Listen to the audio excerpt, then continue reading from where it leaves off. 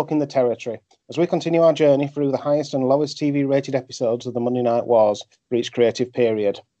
This week sees Bill Watts setting a new record low. Ladies and gentlemen, the man who became a legend in his own time in the world of professional wrestling, the Oklahoma Stampeder, Cowboy Bill Watts. How far can it go? How low can you go? We all love our dad, and we don't want him to get hurt. But if he knows he can handle the situation, then we're behind him 100%. They're whipping the cowboy with that chain! I've always stood for what I've believed in. It may not sometimes be the most popular. Tell you what I think of you, Bill Watts. I think you're a washed-up cowboy. I listen to the fans, and I read the fan mail, and I try to gauge the reaction. Watts bleeding from the mouth. And I've often said when people ask me about wrestling that there's no magic wand. Who made you the boss? You come out here, you criticize me, you criticize other people, but you take up for Bill Watts. Fun times, eh? Record low. Dan, how have you been since the last episode? Yeah, not too bad, not too bad. Stretched a wee bit thin. Families had, my brother's families had COVID, so I've been Tesco delivery driver, Deliveroo, not on a motorbike. And just a taxi driver all sort of rolled into one, but it just needs to be done, doesn't it? I'm all right. How have you been, pal? I've been fine. I'm surprised you've been allowed to be the Deliveroo for the family. I thought you barred from that service. Well, unofficial, we'll call it. It was. I'm Food Hub. Only ones that'll have me. So have you watched any wrestling since the last episode? You know full well I have. We watched In Your House together after a few beverages. Yeah, it was a plot to get you talking about that. Maybe it's a test to see how much you can remember after several pints. I'm not sure how far we were in. I just know it was several. Several. I enjoyed the show. I remember that much. Even with the convoluted main event, it was enjoyable enough. Coming off the go home, which we talked about last time, which actually exceeded a lot of my expectations.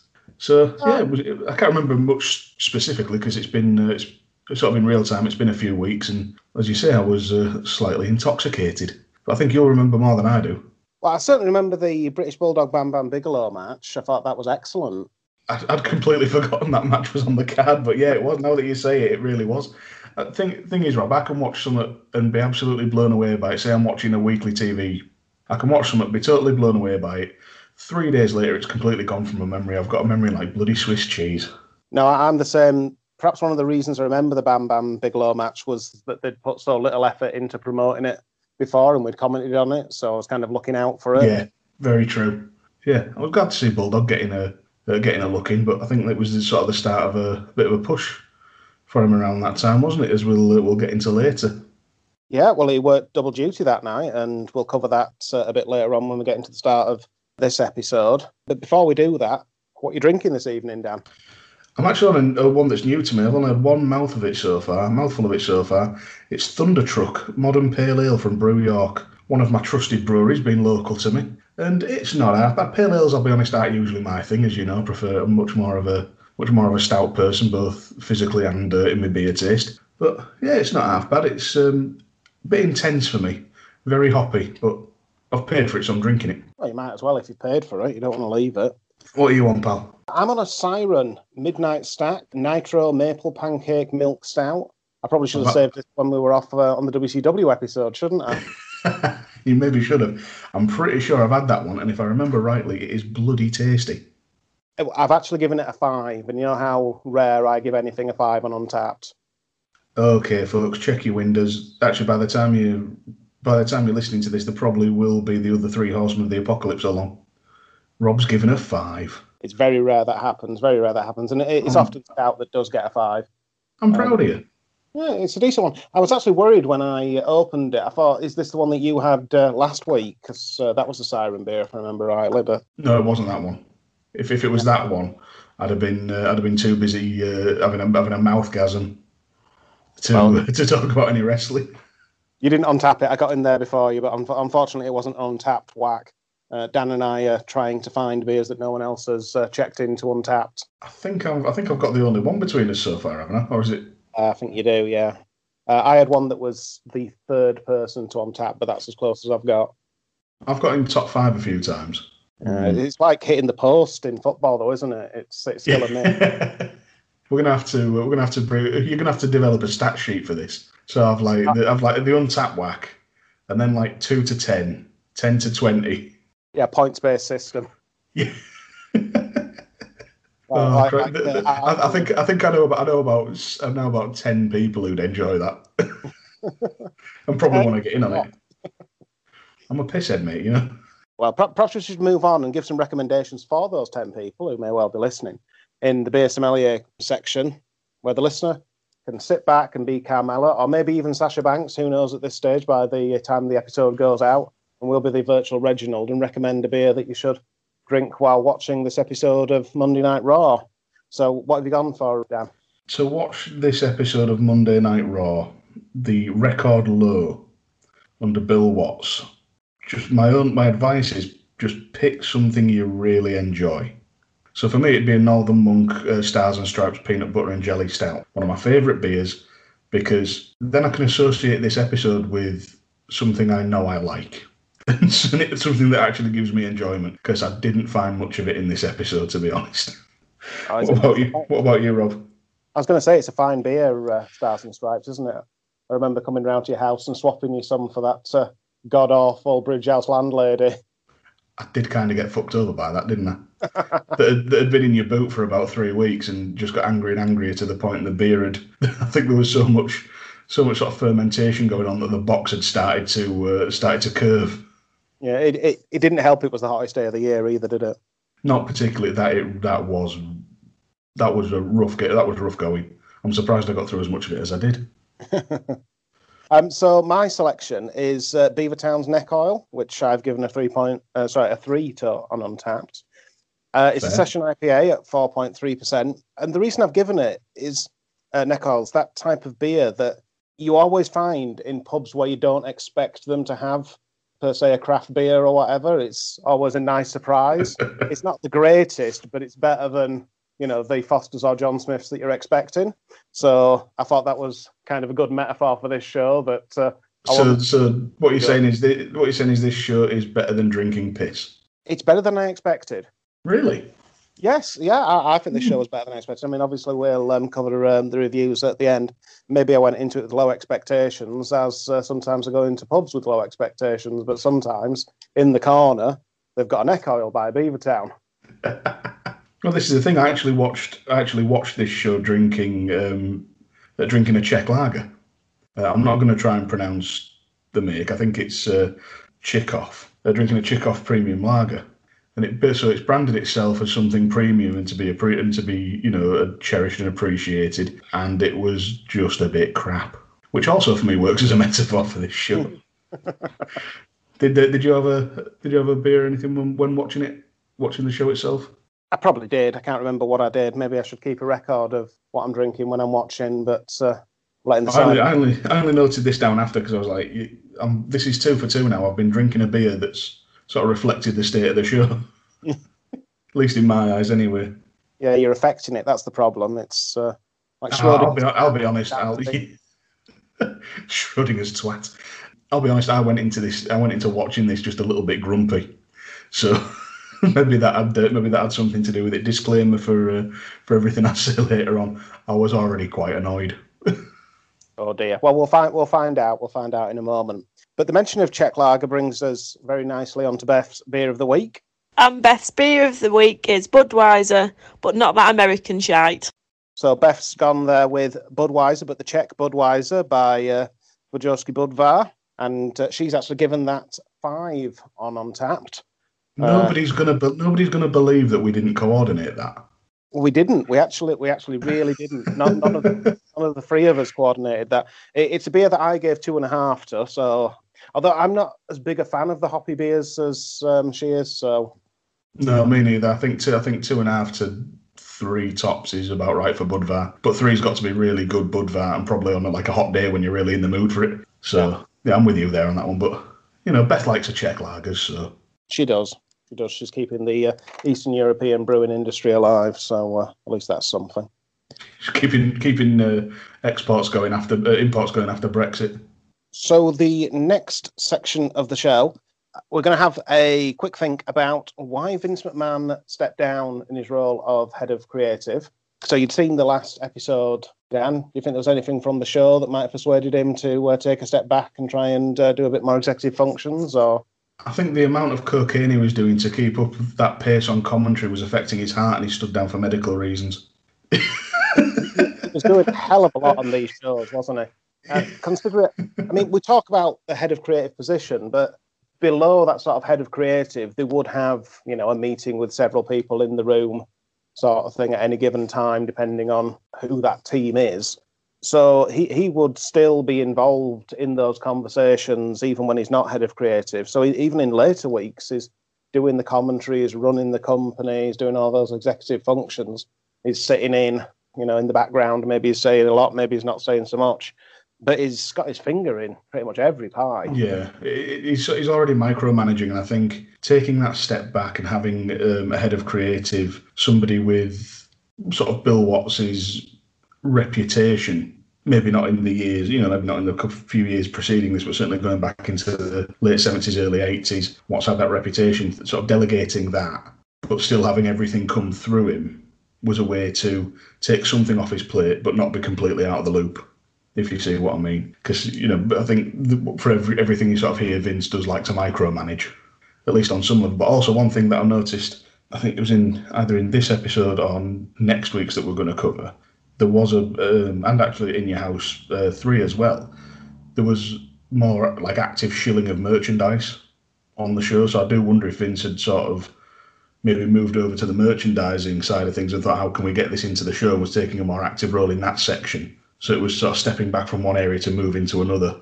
Just a thought. I've got nothing to prove that, but it was just very noticeable. There definitely seemed to be corporate sponsorship and merchandising within the shows, as we discussed last week with his great milk sponsorship deal that he got. So it was clearly working it, and there's some other interesting ones coming up in future episodes. So obviously, as Dan said there, Bill Watts is the guy that he brings in. But before he brings him in, presumably he's going to log into LinkedIn and have a quick look at Bill Watts' career and see what's the reason he should appoint him. So we've just had a sneak peek at some of the highlights that Bill Watts probably had on his CV back in 1995. So I'll just go through these, Dan, and you can comment if you think this is a plus or a minus or any reason around them. So as a wrestler, he challenged for WWF, AWA, All Japan, and NWA championships. Very solid. Very, very solid. That put him, to be honest, just challenging alone puts him in sort of one of the upper echelons, definitely. Yeah, it's a good start, definitely. He'd been the head booker of Mid-South / UWF. Yeah, and actually, I was looking into this a little bit. He's Bill Watts in a lot of circles is credited with through his time in Mid-South and UWF. Credited with sort of pioneering the episodic presentation of wrestling, which Vince has got a weekly show. Bill Watts is the pioneer of weekly episodic wrestling. On paper, that's a match made in heaven. Yeah, couldn't agree more. That's probably the main reason he brought him in. Another thing that he did, he pushed a lot of talent that went on to have good careers. So the Junkyard Dog, Ted DiBiase, Hacksaw Jim Duggan, the Rock and Roll Express, and the Midnight Express. Yeah, and you look, and all of those guys ended up sometime or another in WWE. So Vince knows that Bill has an eye for talent. He knows that Bill knows what he wants in the ring. So on paper, it looks a really, really solid appointment.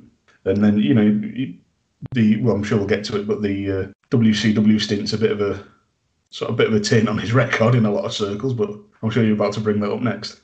Well, just before that, I will say that he ended up selling the UWF to Mid-Atlantic, part of Jim Crockett Promotions, after they lost $500,000 in a year, which it doesn't sound like that much, but when it's in the early 80s, is a lot of money. Still a lot of money now. But losing $500,000 at that point, it's a bit like a Vern Gagne WA situation. Just, you don't want to be losing that much money a week. You don't want to end up like Vern Gagne having to, remortgage his house and put personal property up for sale and things like that. I think that was a case of Bill sort of seeing the writing on the wall that a lot of the territories were going under to Vince at that time, and Bill just seeing, right, I've lost that amount of money.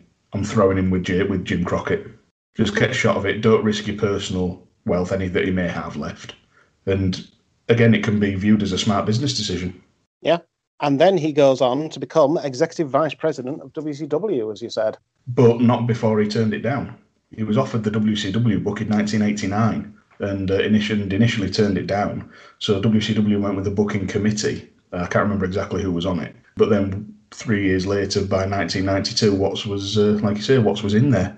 Not very popular by all accounts, because I think it was in Bischoff's book, Controversy Creates Cash. He was just saying, Bill came in, he banned moves off the top rope.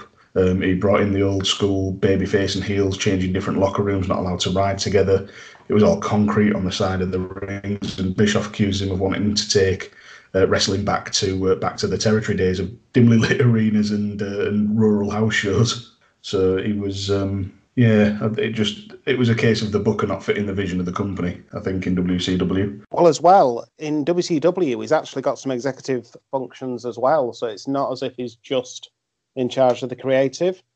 So it's kind of interesting that Vince is putting him into that creative position, given that he's kind of moved on a little bit.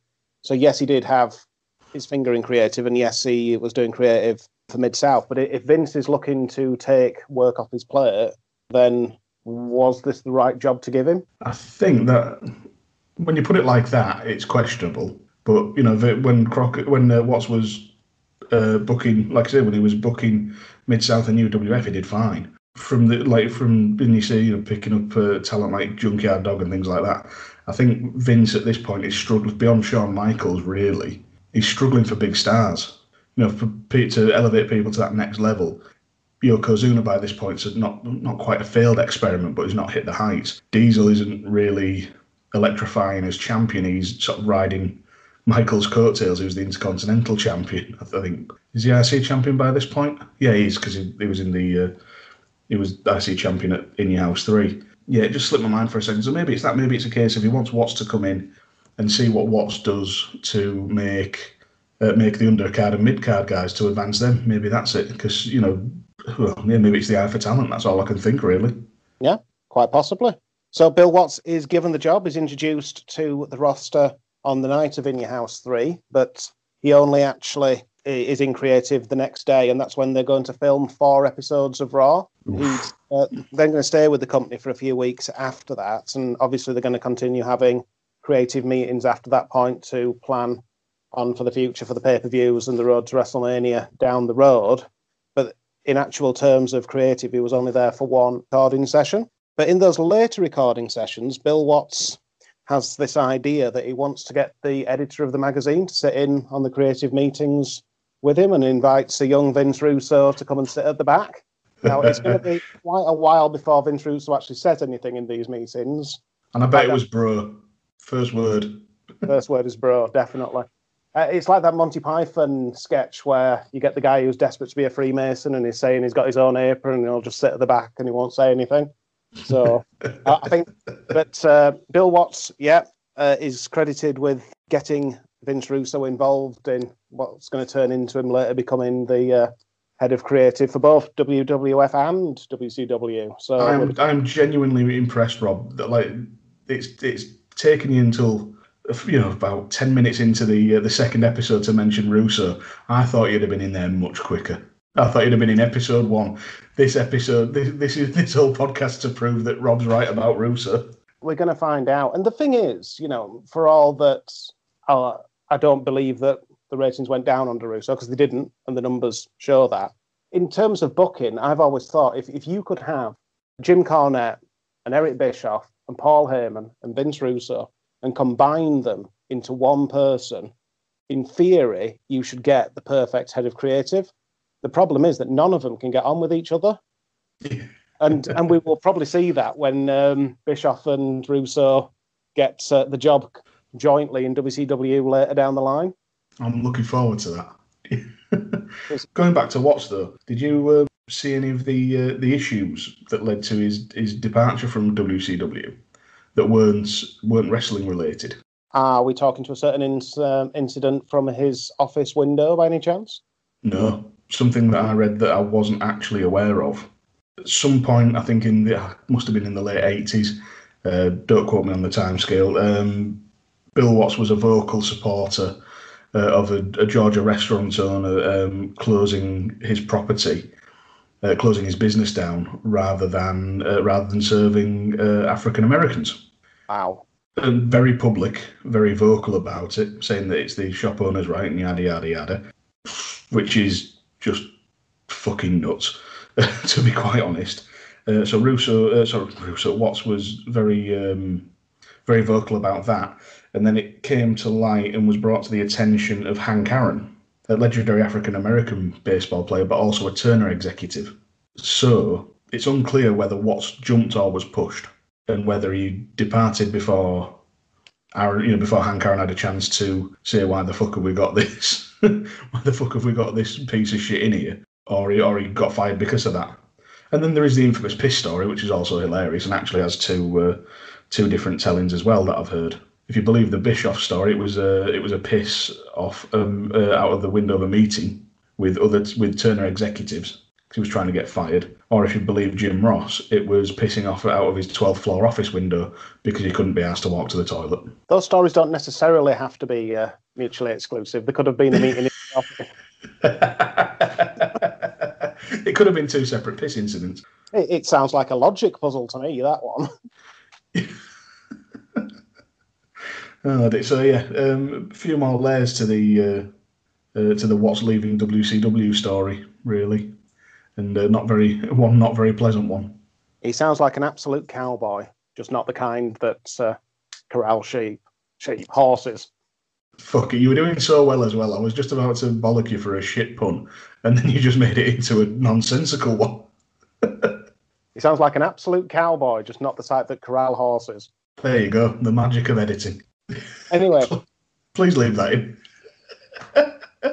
So, in terms of the ratings, Bill Watts' first episode was on the 25th of September 1995.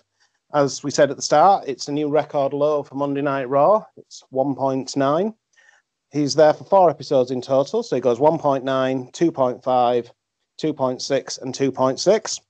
So, in the next episode, we'll look at his final episode. Admittedly, there's 2 episodes at 2.6, but it kind of bookends things nicely if we look at the first and the last.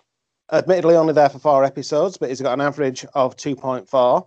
That compares to Vince McMahon, who had an average of 2.6, and it compares to Bruce Pritchard, who's going to come along and replace him with an average of 2.46, so marginally above, although you could say that under Bill Watts, the trend was only ever going up. So that's where we sit in terms of the ratings. In terms of the show, as we said, this was the first bit of a TV taping for 4 episodes of Raw. There were first 3 matches of 13.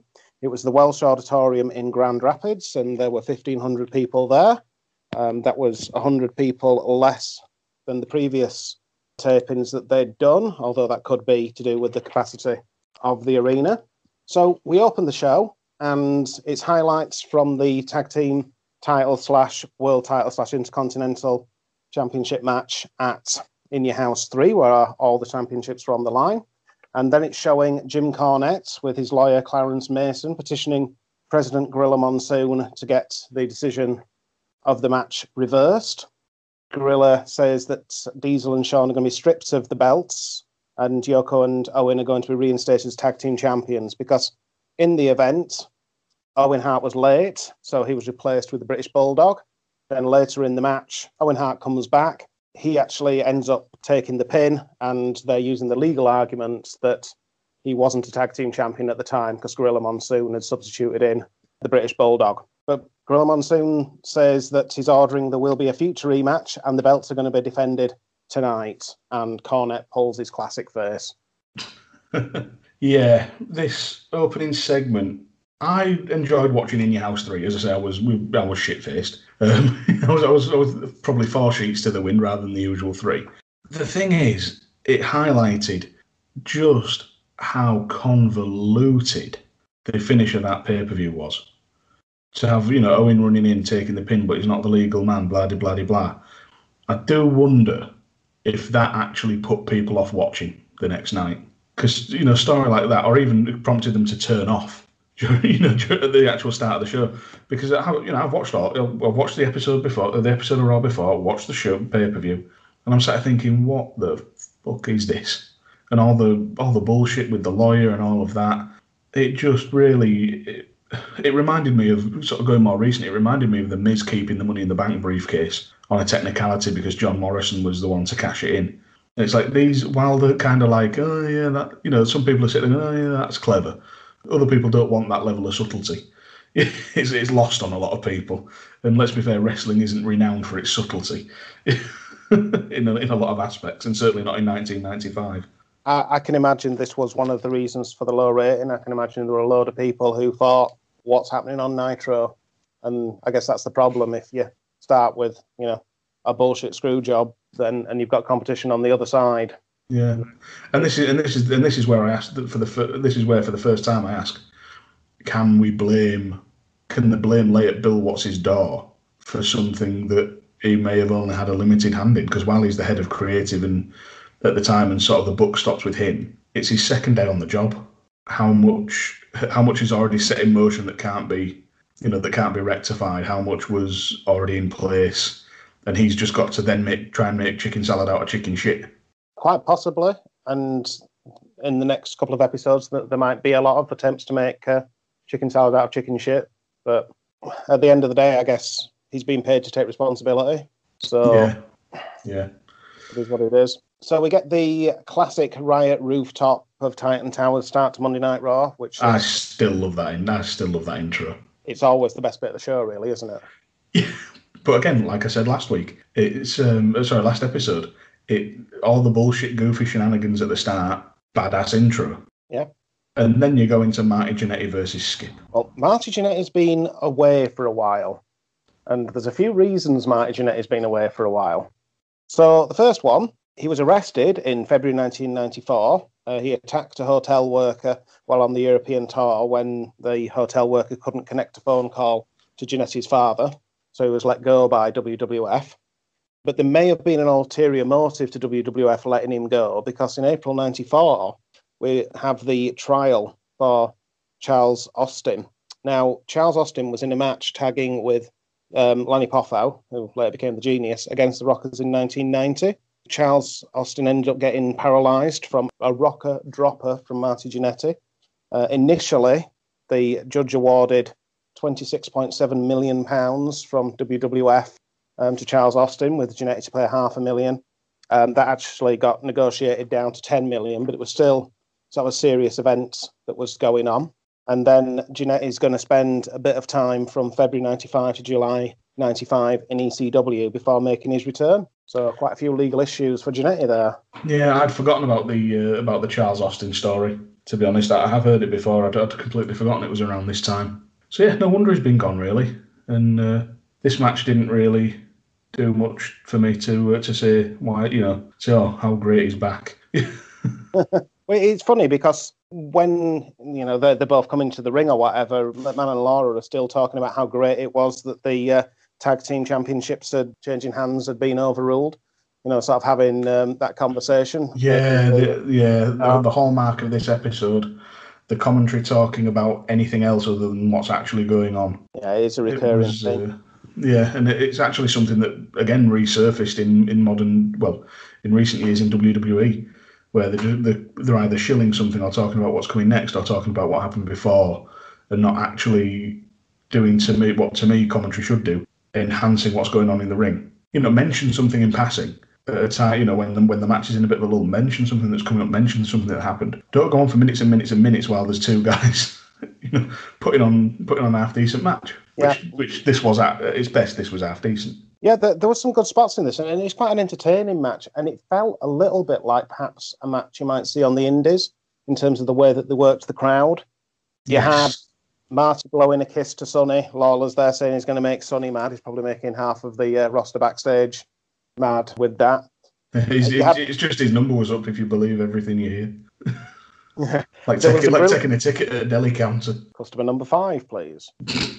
Right when I had a gobful of beer, you bastard. Second week. That snort was terrible. I apologise. That's fine. You had a brilliant spot where Sonny's shouting at the camera, and Jannetty taps her on the back, and she thinks it's Skip, so she turns round to hug him, and then all of a sudden she realises that it's Jannetty that she's hugging, and absolutely goes ballistic at him. That was just comedy genius. I love that. That did entertain me. The whole thing with Skip sort of rolling out the ring, going to Sonny for comfort and all of that. It was sort of, for that time, it is a decent heel move, because there'll be tons of blokes in that arena going, oh, why is he rolling out to hug his missus? You know, giving it all the toxic masculine bullshit. But yeah, I think it's just, I'd forgotten just how good Chris Candido Skip was, really. I've not watched many of his matches, but I actually looked into his career leading up to this. 7 months before this match, he was the NWA World Heavyweight Champion. 7 months. That might say more about where the NWA was at that point in time, perhaps. Oh, yeah, absolutely. I mean, I think it's one of those things where if the money's good enough, you're going to go do it. Like, you know, I work in travel now. If somebody's going to pay me double my wage to go scrub toilets, I'm going to scrub those toilets. Yeah. You know what I mean? It is all about the hourly rate. Yeah, so, you know, fair enough. There was more of Lawler's weird commentary. Just a smidgen of it. Not quite the Dharma level, but he did imply that Bulldog was going to piss on The Undertaker at the start of this match when they were going through that phase of talking about anything but the actual wrestling. He said that Bulldog was going to use Undertaker as a fire hydrant later on. It's marking his territory. That's what a Bulldog does. Yeah, and it also only took him about 3 minutes into the match to, when they weren't talking about what was coming up, to mention that, oh, by the way, Marty Jannetty used to be Shawn Michaels' tag team partner. You like Shawn Michaels, right? You like Shawn Michaels, right? Yeah, the hard-on for Shawn was very obvious. It's very evident through this show, it really is. We get Dean Douglas coming down to ringside, taking some notes. Yeah, that was a nice little bit of sort of foreshadowing or, you know, alluding to what could be happening in the future. Funny enough, Dean Douglas was the NWA champion that preceded Chris Candido. So you've got two former NWA champions in the opening segment, but the match itself was fine, and I've written something down similar to yours. I said it felt like a predecessor to an AEW style match, very fast paced. Both Skip and Jannetty flying around. Yeah, it was. Skip's tantrum was brilliant as well. It felt like something that. Do you remember when Christine was doing the tantrum gimmick in the early 2000s? Yeah. It felt like something he'd seen and thought, I can take that further. Sonny was effective at ringside.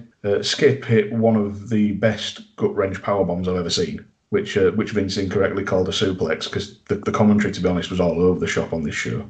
But it just it was fine. It was there. That's how it sort of got me, really. Yeah, I've got that it was an average match. It looked like Jannetty had lost a step. There was a bit in commentary where Vince said Jannetty's showing no ring rust, which he clearly was. Yeah. Post-child for ring rust. But it was what it was. It was a decently worked match. And as you say, if you'd seen it on the Indies or whatever, you'd have very much enjoyed it. And the crowd were really into it, which after the previous week's episode is a great thing to see. Yeah, well, it was the end of a taping rather than the beginning, was the previous show. So that should have been the other way around. This show was the beginning of a taping rather than the end of one. So the crowd have got their energy up. There's a guy sort of returning with like, oh, yeah, he's been away for a little bit. Yay. You know, there was that bit of enthusiasm there. So, yeah, that was all right. I'll have that. But then the next segment just pissed me off because it's more recap of the In Your House main event shenanigans. And it's just like... The fact that you've had to explain it twice already in the show indicates that it was bullshit. Yeah. And the only good bit so far of all this recap was the time that they gave Clarence Mason, because he actually acted and performed his role as the lawyer really, really well. Yeah, he did. He had bags of charisma. It was a good role. He was intense. Perfect casting, really. Yeah, yeah, he did a good job in a crazy angle. And what more can you say is being given chicken salad out of chicken shit. Yeah, there's no small parts, only small actors. You know, and Clarence Mason grabbed his opportunity and ran with it. You know. So next we've got the WWF Tag Team Championship match that Gorilla Monsoon ordered. Straight off the bat. Sorry, I'm doing it again. I'm interrupting you again, but this time for good reason because I'm pissed off. My pet hate in wrestling. Champions out first. Yeah. Champions out first, Yoko and Owen, and they're against the Smoking Guns. This is a rematch from WrestleMania 11, where Yokozuna was Owen Hart's surprise tag team partner, and they won the tag team championships from the Smoking Guns. And as soon as we get Yoko and Owen coming out, we're going to cut to an advert to try and sell some merch. Here we go, shilling. And the shilling is what it is, but then there was even more talk about the In Your House main event. And it's just like, I know that's what led to this match, but give me a reason, expand more on the WrestleMania 11 link.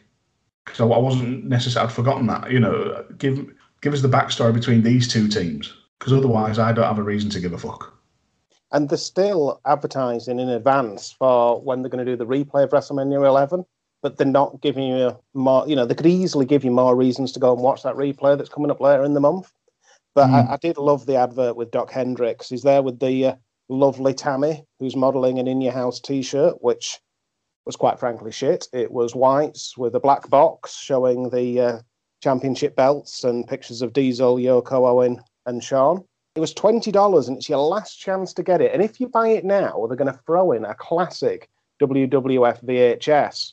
Doc Hendricks holds this up, and it looks like a pirate video. There's no cover to it, no label. It probably was. All that screams done on the cheap. Well, cheap T-shirt printing. They've skimped on the designer. They've skimped on the materials. It probably dissolve after 3 washes. They can't even be asked putting the video covers on. Get fucked. I'm not paying that. I won't even pay that now. No, it did smack of being incredibly cheap, and it did look as if Doc Hendricks had made that video himself at home. Probably did. But it's this commitment to bad ideas and insisting that they're great. What was it? 4 belts, 4 wrestlers, 3 championships, 2 teams, 1 winner or something like that. The fact that I've heard that spouted across probably 3 hours of television, I still can't get it in my head, says a lot. And then, but again, and it's like the 2 dudes with attitudes thing. It's so painfully out of touch. Yeah, they didn't know what cool was at this point. They just didn't get it, did they? But in terms of the match, the crowd was invested in it. There was a really big pop when Billy Gunn knocks Yokozuna off his feet. Again, there's another massive pop when they cut the ring in half and Billy's trying to get tagged to Bart. That was a really good hot tag. That was one of the better ones you'll see. Yeah, absolutely. And it baffles me how Billy Gunn is still in the same shape now. It's insane, isn't it? He's literally just got a few crow's feet and had a haircut and stopped wearing cowboy boots. It's absolutely insane. Billy and Owen, when they were in the ring together, was just magic. At that point, I could have watched those 2 wrestle for hours. They were really, really, that sort of bit really stood out to me. Owen was always sort of doing the heavy lifting in the tag division at this point, but it was really good, really good. Again, I was going to say again that the commentary just let this down throughout the match. Vince at some points was so garbled and so quick, and just I couldn't even make out what he was saying. It was just like enthusiastic growling, which is in direct contrast to how good the commentary was the week before. Yeah, but Vince could get overexcited, really, couldn't he? That was the problem. Yeah, he could. Yeah, I think maybe I'd just forgotten. Forgotten how bad it could be. I did quite like, going back to the in-ring stuff, Yokozuna missing the elbow and then just going for the big splash and missing them both was really effective. For a dude his size, he didn't have to throw himself about. And that was the thing about Yokozuna. He was never sort of afraid to throw himself about like that. And, there would be this couple of seconds where he'd look really quick. And for a guy that size, that can be devastating. Yeah, absolutely. I quite like the whole end sequence as well. Just the sort of malfunction at the junction with Yoko and Owen clashing heads. Then the side suplex, topper up, leg drop, Yoko splashing Owen. Yeah, it really worked for me. Billy just launching himself at Yoko just for some reason tickled the piss out of me. It'd be like chucking yourself at a crash mat. Yeah. But yeah, this was a really enjoyable match. Yeah, it was a decent match. Again, Yoko's got his limitations, but I thought this was a lot better than the match they had on the previous episode of Raw against Men on a Mission. It was night and day. Yeah, much better. There was a guy in the crowd with a sign saying Raw outblasts Nitro. That's what that said. I couldn't quite make it out. I kept having a look, and it is in my notes. So the first visible signs on Raw that there's a war brewing. I wonder how you outblast Nitro. In what way does Raw outblast Nitro? And we're not watching opposite shows, but nitroglycerin blast things. So it's implying that Raw is more explosive than nitroglycerin. I thought it was saying that Raw was a better maple pancake milk stout than this Nitro that I've got. I doubt it. I think you're having a much better time with that beer. Yes, I am. So next, there is an Art Noir video package for Jean-Pierre Lafitte, and it's showing sort of mug shots of Jean-Pierre Lafitte. And we've missed a bit. We've missed a bit. Yeah, we've missed just a little bit. Oh, Diesel yes, and HBK out to celebrate with the guns. There was pyro sounds, but no pyro. Or was that supposed to be gunshots in the Smoking Guns music? Yeah, that was gunshots in the Smoking Guns music, but that was shit. Yeah, I thought. I was just like, the fuck was that? And I don't fully I know Diesel and HBK are out there to celebrate Yokozuna and Owen losing the titles, but it just felt like, come on, crowd, here's you guys. They're here too. Cheer for them. I know it does set something up later on, but it just felt a bit pointless there for a minute. Just trotting out the clothes horse to try and chill some more merch. Yeah, and it's also a bit weird that the Smoking Guns are tag team champions now, and Diesel and Shawn have effectively just been screwed out of the tag team championships, but they're really happy about it. Yeah, Smoking Guns beat the guys who fucked us over. Woo. Yeah, that doesn't make much sense. Sense. And just moving on to what you were saying about the Jean-Pierre Lafitte and Bret Hart sort of vignette there, nicely done, nicely put together the way it was sort of produced and shot. But they're just advertising matches for the next week's Raw that have been done on pay-per-view already. Granted, not everybody will watch the pay-per-view, but if you did watch it, why are you going to want to watch them again? They were fine, but it just leaves you. It actually, weirdly, it screams out that they've got a lack of ideas and a lack of creativity. Well, that's the glass half empty side of it, and I'd be inclined to believe that's the truth. One thing that I did wonder was Bill Watts, in his episodic style of writing television, thinking I'm going to move these stories slowly along, sort of iteratively have things happening, so, repeating those matches. That's kind of the positive way of looking at that, but I think it's more, I've just turned up, it's my first day, I know these two have had a rivalry, let's stick them in again. And it could even be, I know what happened at In Your House, I've been told the backstory, I'm resetting it with another match. Yeah, it could even be, it could be what's looking to redirect everything. Maybe. We shall see. So the next segment, we've got Doc Hendricks, and he's with Gorilla Monsoon. And Gorilla's announcing that in Your House 4, there'll be The Undertaker versus King Mabel. And that's going to be a rematch of the quarterfinal of the King of the Ring. And Doc Hendricks says, a match you might consider a train wreck. Is this the best way to promote matches going forward for the pay-per-view? I completely zoned out at this point. I don't remember him saying that, but that's terrible. That is literally terrible. And then he says... It's all in the delivery. Hearing that in my head in Doc Hendricks' voice completely turns me off it. It's like, shut the fuck up. If Mean Gene Okerlund did it, the way he delivers his lines, it'd fit. That felt like a Gene Okerlund line being delivered by Doc Hendricks, if that makes any sense. To me, watching it felt like Doc Hendricks shitting on the idea. Well, yeah, that too. Getting away with it. Yeah, it's just, but again, it's another part of the show that's looking forward, which is fine. You've got to have these things, but so much of the show's been spent looking backwards. Now we're looking forwards. Pick one. Pick them. Do them at different times. Don't do one consistently. And this whole thing just felt all over the shop. Yeah, and Gorilla's going to continue. He's going to announce that Goldust is going to make his in-ring debut at In Your House 4. That's the point. That's a moment that I perked up. Was like, oh, Goldust's coming in, sweet. Obviously, we know the character now. But even just looking at him back then in '95, you're looking at him, what the fuck is he? What's this business that's going on?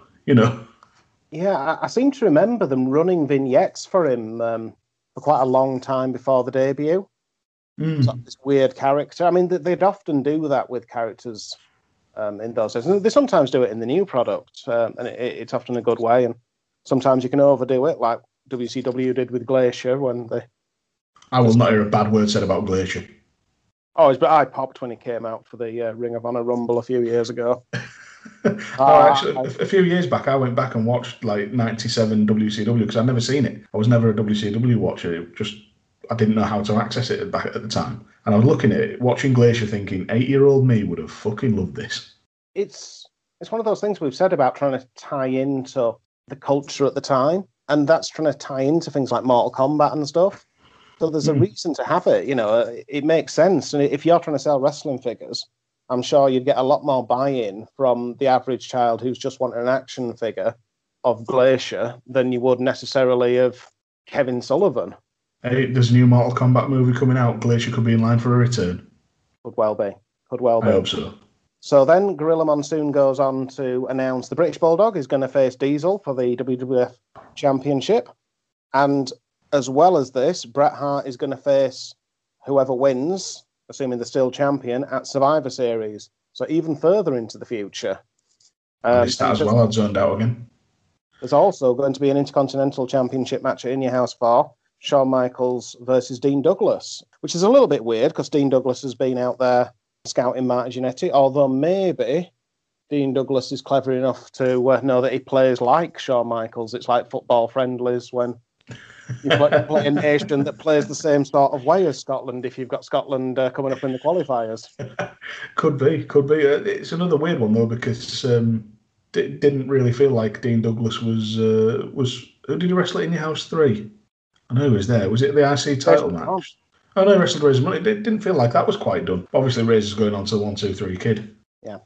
Yeah, it did feel like there were some storylines were just being repeated and some were just being dropped and off onto the next thing very quickly. Yeah, I think that was one that was abandoned. Which perhaps is a sign that there is a new creative direction. Could be. Now, we've taken quite a while to get through this announcement, but Gorilla Monsoon did this in about 30 seconds. It was just bam, bam, bam. And that's why I paid as much attention to it as Vince's commentary. Yeah. It was just bang, bang, bang, and I'm like, whatever, I'll catch up later. So the next match is the British Bulldog with Jim Cornette versus The Undertaker with Paul Bearer. I was looking forward to this. On paper, what a great match. They didn't wrestle on paper, though, did they, Dan? No. But I still quite liked it, weirdly. It was all right. I think it's just pure, to be honest, I think it's just pure, I think it's rose-tinted glasses for me, with both Bulldog and Taker. Yeah. No, I can see that. The two iconic characters, and to see Bulldog when he's sort of getting a push. He's just done double duty at In Your House 3. He's in the title match at In Your House 4. They've clearly got plans for him. And I love a Hoss match, especially when it's two big athletic guys like that. Yeah. If only we could have subbed the Undertaker out for the Warlord, eh? One thing I will say, I did like Undertaker's ring gear that seemed to have been inspired by Dark Fruits 20 years before Dark Fruits was even a thing. It's a shame he didn't get a sponsorship. It would have fit in very well. Again, you've got Lawler on commentary saying that he's thinking that the Undertaker's going to put the Bulldog in a pet cemetery. Topical. That's something that happened. One thing I liked about this match is Bulldog pulled the Undertaker off the top rope when he was trying to do old school. Yes, yeah, that's one of the things I picked up on as well, which was great. And the way Taker sort of launched himself off, as well as Bulldog's obvious strength, it just looked really good. And he didn't even get a step in. It was fantastic. And Bulldog hit one of the cleanest pile drivers I've ever seen. Yeah, that was just fantastic. It did a lot of it felt like Taker's greatest hits before they were his greatest hits. Yeah, I know what you mean. There was a brilliant spot where the Undertaker grabs Jim Cornette by the throat, and Jim Cornette throws the squash racket up in the air, and it just goes spinning about 7 times before it comes down. Superb. Yeah, then we get Mabel and Mo looking on from the aisleway, trying to build up to that In Your House 4 match. And for some random reason, Waylon Mercy's at the back of the crowd trying to watch the match. It cut to him, and I wasn't convinced that it wasn't a mannequin. It could have been a mannequin, or it could just been the best seat that Waylon Mercy could get. Yeah, not making main event money yet. No, he wasn't. There was a really good rest in peace chance from the crowd as Bulldog was working Taker over, and then when there's a double down, Cornette's trying to motivate Bulldog. Smacking on the apron to get him to G him up, and that just prompts the crowd into another rest in peace chant. That's just great work by Cornette. Yeah, I was just going to say that. Although I do always think it's a bit weird when the crowd are chanting "Rest in peace." Yeah, just a bit of a weird sentiment. But yeah, the way Cornette worked him was great. So we end up with Mabel getting in the ring, and he slams Taker, and obviously Taker wins by disqualification. Bulldog and Mabel attack Taker. Then we get Diesel and Shawn Michaels running in for the save. Then Yoko and Owen come out. And then the Smoking Guns come out to even up the odds. And amongst it all, you've got Mike Chioda, mullet and all, giving it the big un. If that's the thing you took from this, then you're missing something serious, because the Smoking Guns were covered in a mysterious white liquid. They just got out of the shower. Quite possibly. So then we go to an advert for WrestleMania 11, as we've said before. They're playing that later on in the month, so trying to get people to watch that. And then we're back for a very short time before commercial break, almost as if they've realised that something looks wrong. And Vince McMahon just explains that the white substance is soap. And then they go to commercial. They do. And it's and there's the Got Milk ad. Got Milk, back again. And then we get one of the most terrifying things I've ever seen. Vince McMahon dancing in his chair while trying to hide his erection. Oh, when they were playing... And the dollar signs in his eyes. Oh, God. That was just cringe-worthy, wasn't it? It was traumatising. But it's another week and another terrible end to the show. Like the week before, we had Lawler giving his royal proclamation. Actually, I should have gone with what I was going to misspeak originally, proclamation. But it's just HBK dancing. But it looks like HBK and Diesel are coming back to the ring. It looks like they've just got back in so Shawn can dance on the turnbuckle for Vince. It was like the MVP drinking game. This, every time Shawn and Diesel on this show, they've been taking a shot. I'd have gone through 10 cans in 45 minutes. Yeah. So then they play highlights from the Indy Free house match between Razor Ramon and Dean Douglas, showing Bob Backlund distracting the referee. It's building up, obviously, that rivalry for the 1-2-3 Kid and Razor Ramon. Jerry Lawler sows the seeds that the 1-2-3 Kid might be negotiating with the $1 Million Man. And Vince McMahon questions if that's the $1 Million Man, Ted DiBiase. Who the fuck else would it be, Vince? Which other $1 Million Man might it be? Oh, God. Yeah, this was Chris Kamara levels of not paying attention. There's been a red card. That's the Jeff. It's the $1 Million Man. Ted DiBiase. Who the fuck do you think? Jesus Christ. No, the $6 Million Man would bring... We're bringing in Steve Austin in. Not from WCW. Yeah. It was just... Yeah, the end just wasn't good. This whole sort of show was decent in the ring, for the most part, but just let down by almost everything else around it. It was sort of on the goofy Attitude Era scale that we mentioned last time. This was way more on the goofy side, coming off In Your House and all the shenanigans and the sort of convoluted nature of everything. It just wasn't good, but it kind of goes back to the sort of theory that we were on about, where the least important part of the wrestling is the wrestling. Oh yeah, because while the in-ring was solid, everything around it let it down.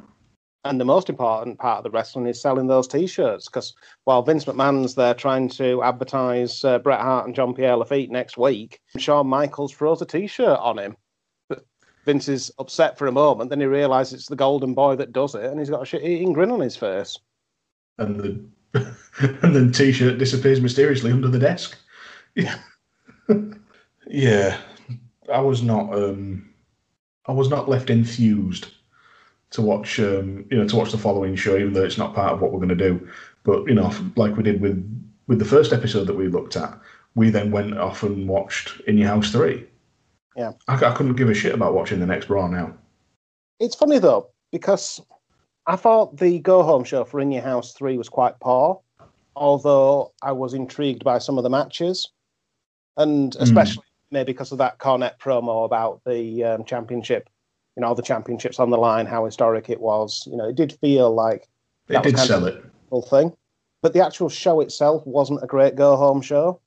And in terms of this show, in terms of sort of the overall review, I agree with you that there were enjoyable matches on the show, more enjoyable than the previous week. The crowd was really into it.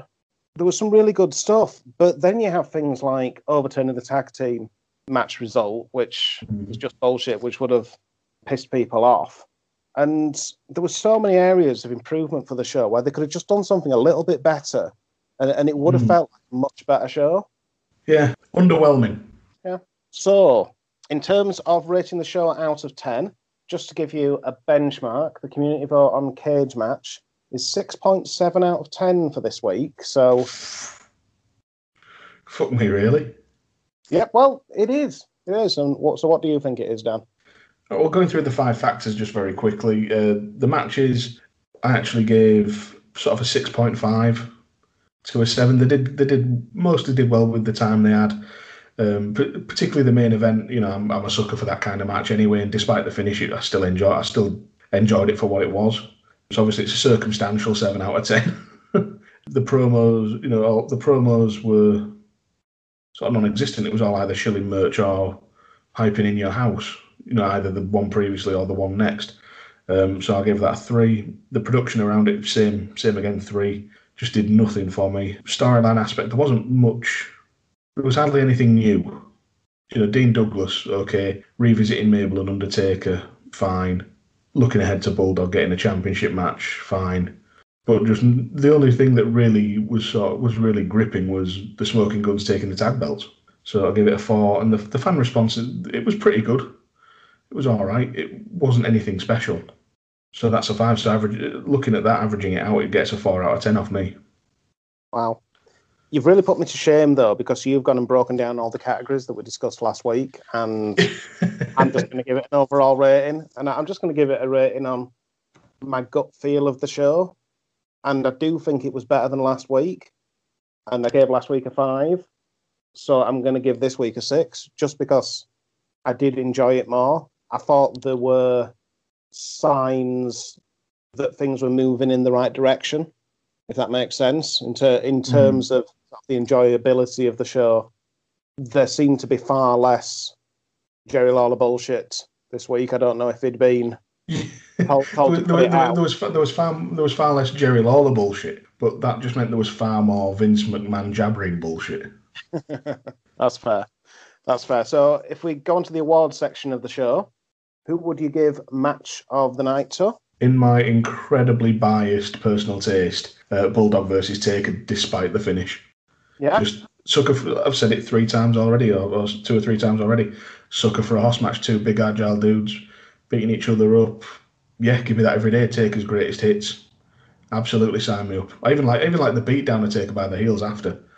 That bit was actually decent. Yeah, with the mysterious substance Smoking Guns. Liquid Coke. I'm actually giving my match of the night to the pre-mysterious substance Smoking Guns versus Yoko and Owen. I thought it was a decent tag match. And that's the one I'd give it to if I wasn't being a biased knobhead. Yeah, the hot tag was great. It was. Yeah. The way they cut the ring in half kept Billy in there. When Bart finally got in there, the crowd absolutely popped. Who would you give MVP of the night to? Clarence Mason, for delivering the only genuinely well-acted, believable performance of the show. Oh, that's fair. Never mind maximising his minutes, he maximised his seconds. He did. And I respect that. He really did. And if anything, there was this whole crazy angle, but they were establishing Clarence Mason as sort of an important character. He already gave, in those few seconds he was on the screen, he actually gave it legitimacy. Yeah. The way he questioned, the way he played it, the way he delivered those lines, it felt legit. It felt like he was interrogating, or it felt like he was in a courtroom, even though it was just them. That was just them in the room, and there was no judge. But they insisted it was a courtroom. Yeah, no, it was very enjoyable. My MVP of the night, and this is no reflection on his current conduct or recent things he's said, but I'm going to give it to Marty Jannetty, just because I felt that he was one of the elements that kind of made the show fun. Yeah, I can see that. He did get a decent. He did get the crowd going a bit to start off the show hot and start off the taping hot as well. It's that sort of opening spot's a big responsibility. You have to, if the opening match flops, everybody else is just going, oh well, this is going to be great then. So yeah, I can see why he went for Marty. There was nothing wrong with that match that him and Skip put on. It was it was decent. So yeah, understandable. The interactions with Sonny were great as well. Thought the three of them together pulled off some really good sort of comedy spots or whatever. Yeah, I don't think actually, to be fair, I don't think we didn't really talk much about Sonny in the when we were actually looking at the match. She did a fantastic job actually. Just what little we saw of her, like the whole playing to the camera thing, being a gobshite on the outside, going for the trip. It was a good manager's performance all around from Sonny. Yeah, it definitely was. I don't know if she'd get manager of the night, though, just because of how many rotations Cornette got on that squash racket when... So the next one is the mullet of the night. Mullet of the night. I was tempted by Mike Chioda. I was very sorely tempted. But my mullet of the night goes to Billy Gunn because he's not aged in 26 years, as we said before. He's just had a haircut. And it was a good, solid mullet from both of them, really. But Billy just takes it. Billy just had that little bit more length in the back and a little bit more up top. What about yours? Good choice. I'm going to go for Shawn Michaels. Shawn is always there or thereabouts on any mullet choices. Was that a mullet at this point, or did he just have his hair tied back? No, I think it was a mullet at this point. I think it was. I'm counting it. It might be. It might be the next episode where he's given up on the mullet and he's just tying hair back. But there may be a different winner for mullet of the night after the next episode. There might be. Who knows? Who knows? But, yeah, just going back on this one. I know I obviously dislike this out of the two of us, but for me, this rating felt appropriate. maybe not record low territory because the actual in-ring action was good, but I can certainly see why it had dropped from the week before and following off the pay-per-view. I think if you can get through the first 5 minutes, it's better. But I think a lot of people would have lost faith with it within the first 5 minutes, is the problem. And then if they've recorded it or something, I suppose they maybe thought to come back because, as you gave the rundown earlier, Watts very quickly jumped back up to, was it 2.5 the following week and then 2.6, 2.6? Yeah. So exactly. maybe I'm in the minority. There must have been something there to keep people coming back, or maybe it was people just thinking, "Oh, give Raw another chance." Well, maybe the decision's made in the first 5 minutes. Maybe they always think they're going to go with Raw, but if there's something wacky on at the start, then we're heading off to Nitro. Could be. So, Dan, where can people find you? You can find me on Twitter at DanGriffin21, and you can also hear me on that 90s Wrestling podcast at 90s Wrestling Pod, where I'm part of the monthly pay-per-view review team with your good self, James, Mags, and Paul Tolley. You can find me as well, obviously, at UTT Podcast, as was discussed, and UTT Rob. More than happy to follow anyone back that's crazy enough to follow me. Same here, always willing to follow back. And next week, we'll be going to Bill Watts' last episode, which is also his highest rated episode. So you can find that in the same place you found this episode. Catch you next time. Did you not state that for last night's purposes, that the referee's decision was final in the match? Did you not state that, Mr. Monsoon? No, Mr. Monsoon. Did you or did you not state that the referee's decision was final? I did. Thank you, Mr. Monsoon. And did you not also state that the British Bulldog was a tag team champion along with Yokozuna last night? Did you not state that as well? Well, there were extenuating circumstances. No. In front of millions of people all around the country, Mr. Monsoon. Did you not state that?